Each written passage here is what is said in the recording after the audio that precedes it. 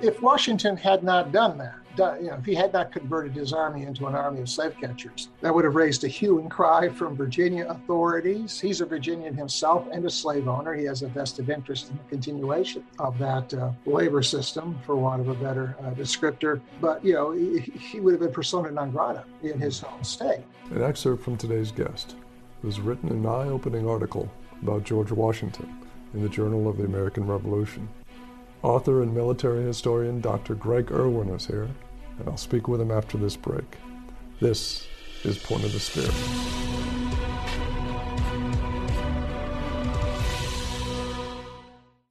Welcome back. I'm Robert Child.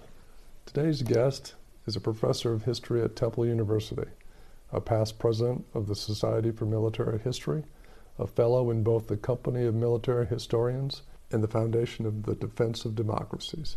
He has appeared in numerous documentaries and assisted in the making of the Civil War epic Glory.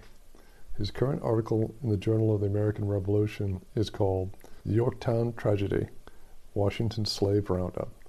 An esteemed military historian, Dr. Greg Irwin, joins us now. Greg, welcome to the show. It's good to be here, Rob. Thanks for having me. You've appeared in several of my documentaries, and it's a real pleasure to always talk with you. Same here. This story was a great surprise to me. And before we get into the article, I wanted to ask your opinion or your take on the vote in the New York chamber to remove the statue of Thomas Jefferson. Well, that's a matter of local control, and New Yorkers, if they and the representatives feel that way, they have every right to decide whose images are going to be honored in their public buildings. I'm kind of saddened by it, though. I hate to think that we've reached a point where if people of the past have committed certain sins, for want of a better word, that blots out everything that they have done and everything that they've contributed. I'm all for full disclosure. I don't believe in mythologizing the past. I'm all for full disclosure. I don't believe in sanitizing the past. We can't understand who we are if we don't understand where we came from. But at the same time, this idea that we can just blot out past injustices by banishing the memory of certain people, I think that's. I don't think that's the mature response. So New Yorkers have the right to do what they want to do, but what do you learn from that? It just sounds like the imposition of a kind of collective amnesia. I agree. Maybe they're going to be going after, George Washington next. Well, it's possible. It's possible. It'd be a shame. But if perfection is the litmus test, no one's statue will remain standing. Even today's favorites, like Dr. King, then there he goes, and we forget about all that he achieved. Right. Yeah, you need the balance. I agree.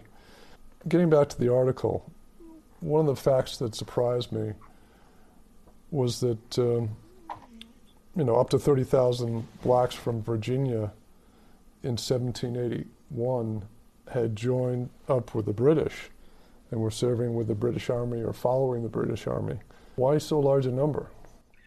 Well, that number comes from Thomas Jefferson, a letter he wrote after the war, and there's a really good chance it was inflated.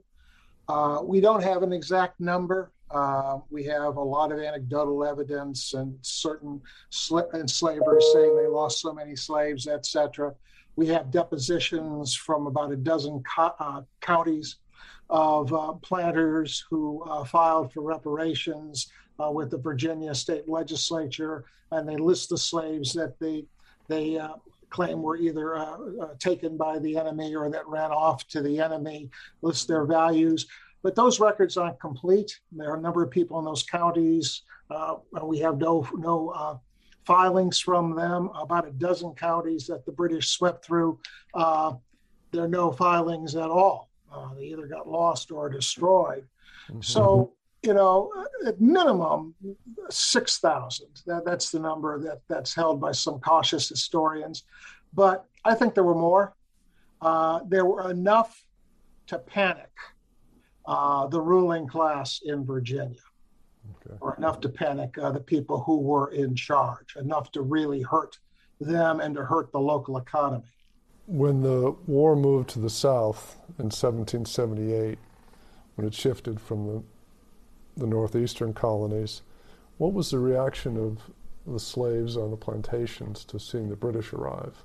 Well, it was in many cases exultation. Lieutenant Colonel Bannister Tarleton, the notorious British cavalry commander, in his memoirs, he said that after the British took Charleston, South Carolina, then moved into the interior to pacify the rest of the state, the very sight of the king's troops seemed to make slaves feel that they had permission to quit their masters or their owners or their enslavers, and to quit the plantations and to go off with the king's troops. And many of them did.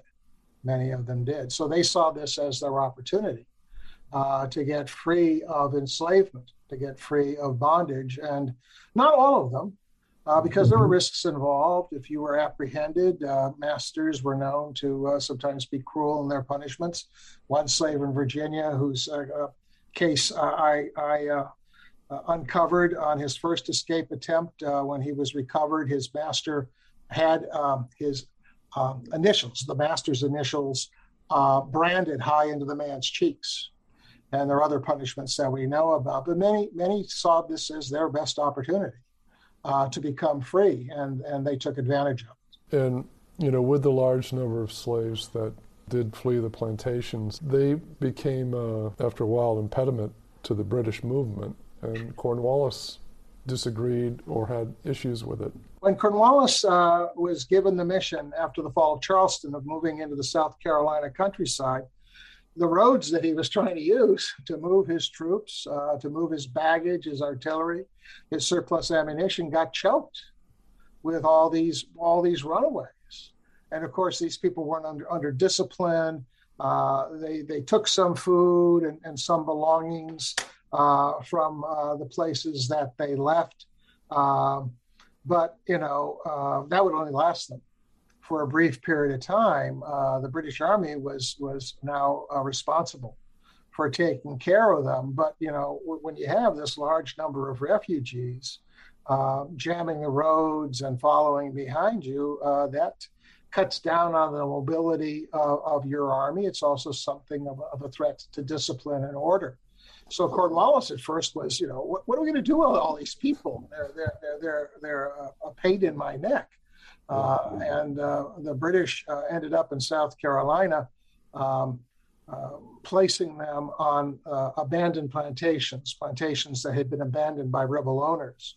And they told them, you can work here and raise your own food and put these places back into production.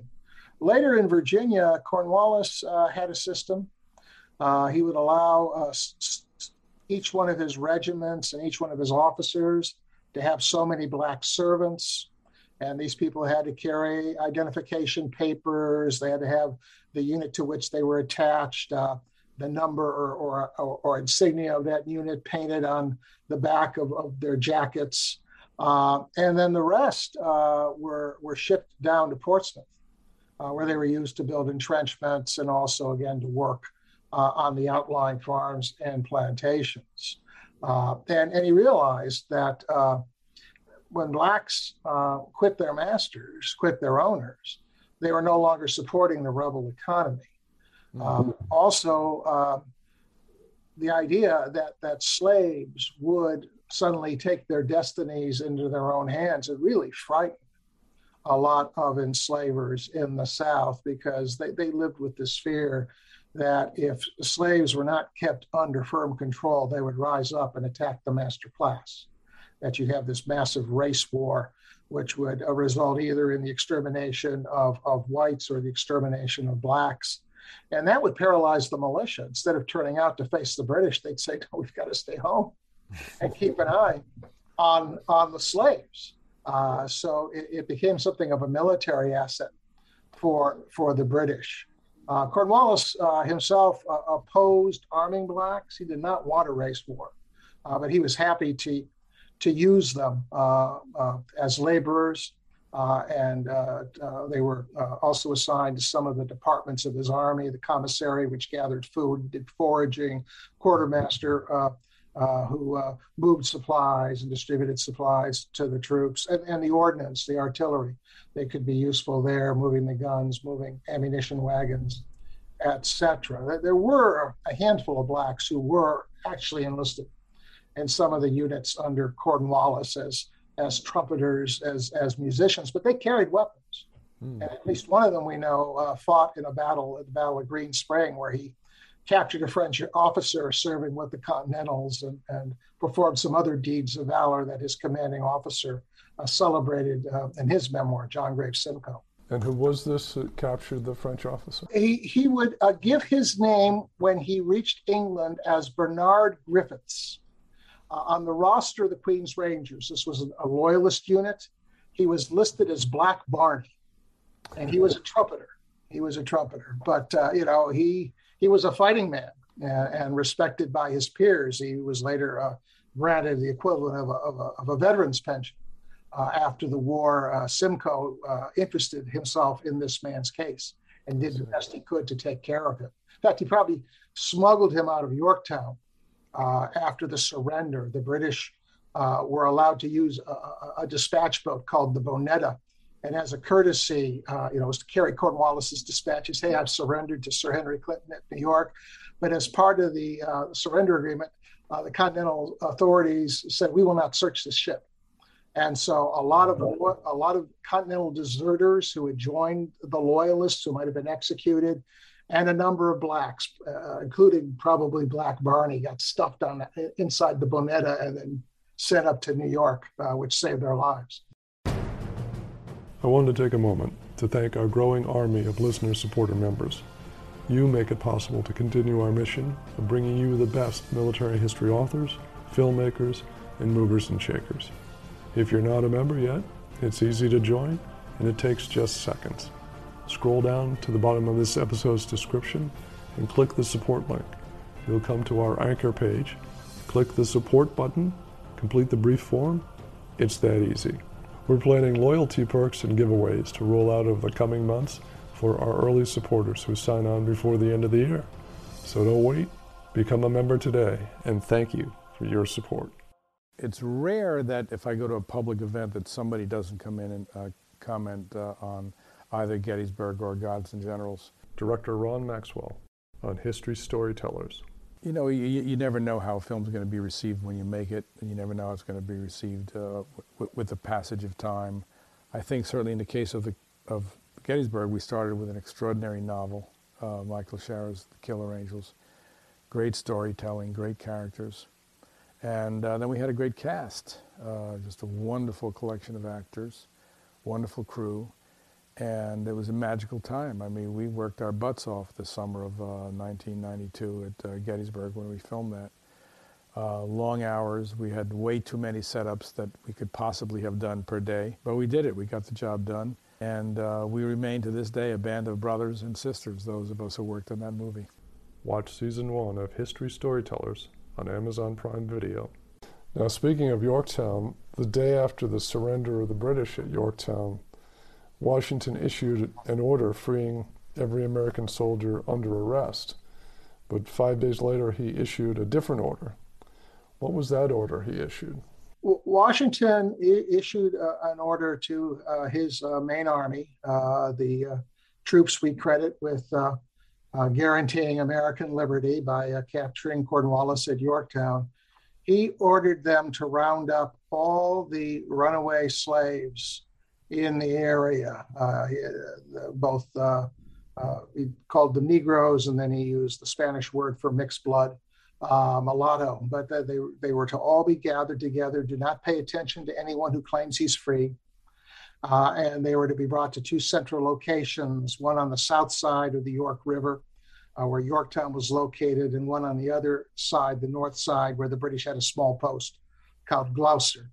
They were to be taken to a fortification on each side of the river and kept there until they could be reclaimed by their masters.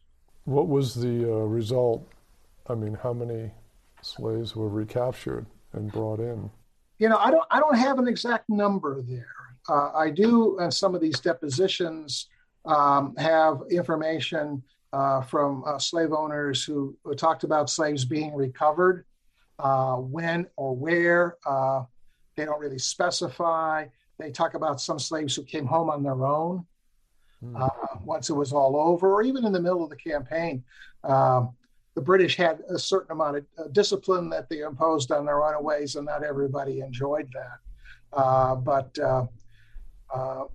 the French, it's interesting. A good part of the army that captured Cornwallis was French under the Comte de Rochambeau. A number of the officers in that army took some of these runaways as their servants, which created an enormous diplomatic problem that extended to the end of the war. The correspondence going back and forth between Washington and Virginia authorities and Continental Congress and Rochambeau is just, in many ways, it's funny because the French were just kind of buying time until they left. But one officer in his journal said that we French picked up a lot of servants at a cheap price. I'm sure that was a touchy subject at the time. But there are the runaway slave notices that appeared in the Virginia Gazette throughout the war and continued after Yorktown. And notice after notice talks about so-and-so was spotted at the town after the surrender. And then they were last seen traveling north, traveling east, or they were spotted in Fredericksburg and were trying to track this person down. They give the description. So there were a lot of roving freedom seekers. Some probably headed to the Great Dismal Swamp in North Carolina. Some did find their way up to New York, but it's getting a full accounting of what happened to each and every one of those individuals. That's eluded me so far. Reading through the article and some of the comments, the point was brought up that Washington was just following state law on issuing this order. Do you agree with that? Yeah, I mean, if Washington had not done that, if he had not converted his army into an army of slave catchers, then he would have, that would have raised a hue and cry from Virginia authorities. He's a Virginian himself and a slave owner. He has a vested interest in the continuation of that labor system, for want of a better descriptor. But he would have been persona non grata in his home state. He's also working for the Continental Congress, which is sensitive to the fact that all the states, when you go into the war, slavery is illegal. For some of the more prosperous states, including Virginia, slavery is considered essential to the economy. And in those states with big slave populations, the white elite believe that the slave population has to be kept under control. So I can't see him doing anything else in the situation, or any other Continental commander in his place. But the fact that he did it tells us something about the values of his side in the war, and we need to note that because those values mire the United States in a situation that almost culminate in its self-destruction 80 years later. Right. And in your research, I know that and you mentioned it, he owned slaves. And I understand upon his death, he freed his slaves. Is that correct? Yeah, he did. He did. And then that, you can view that as a nice thing. You say, well, he waited until he didn't need them, but he did. And there were aspects of slavery we know that bothered him. He, before the revolution, in fact, swore, having seen the pain it caused, swore he would never separate a family again at the auction block. He sold slaves, he would sell them as families. He wouldn't sell off a father or a mother or a child, which, it certainly bespeaks a certain sensitivity. His closest companion during the war, William Lee, was a mixed blood slave who served as his valet throughout the war, served Washington faithfully. He's the only slave that Washington mentions in his will. And he not only frees Lee, but he also says he should have a $30 per year pension, and that he should be permitted to live on the estate as long as he wanted to. After the war, Lee broke on different occasions, broke each leg or each knee and ended up crippled. He couldn't work as a valet anymore, but Washington kept him on as an overseer. Mm-hmm. I don't know how much overseeing he actually did, but he gave him that title, and as a shoemaker. Also, Lee in 1775 met a free black woman in Philadelphia, and they got together, and Lee considered her his wife, even though such unions were not recognized by Virginia law at the time. After the war, Washington tried to make arrangements to bring her to Mount Vernon. We don't know if he succeeded, but so there's a side to the man, as a slave owner. I mean, he still kept slaves when he was president of the United States and the government was in Philadelphia. It was certain northern colonies or states began moving to either end slavery quickly or gradually. And Pennsylvania had passed a law that said that any outsider who brought a slave or slaves with him into Pennsylvania, after 6 months, those slaves would be free. Now, President Washington, living when the government was in Philadelphia, he's an outsider. His household is staffed by slaves that he brought up from Virginia. When that 6-month deadline became imminent, he would take them out of Pennsylvania, because if they were out of the state for as little as 1 day, the clock went back to zero. Oh. So he's holding on to slavery. And there was a seamstress who either belonged to Martha or she worked for Martha, Oni Judge, who escaped, who ran away. And Washington worked very hard to try to secure her recapture. He was unsuccessful. So, there's a positive side in his life as a slave owner or as an enslaver, I guess, if we could call it that. I guess as a privileged white male, I fall into using that term. But on the other hand, he's still trapped in that system. Right. It was the era.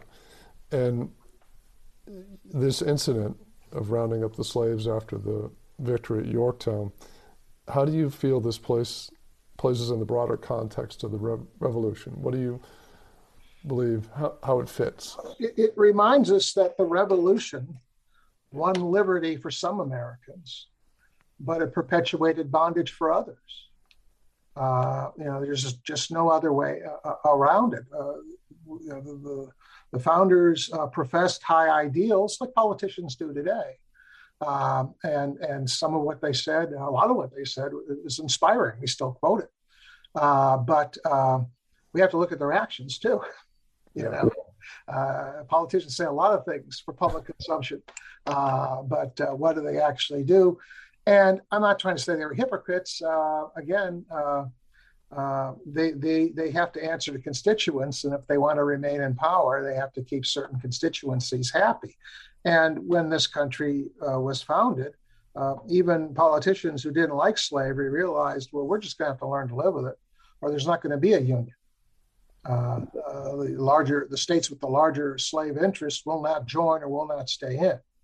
So they were white, and they made a decision that suited white interests.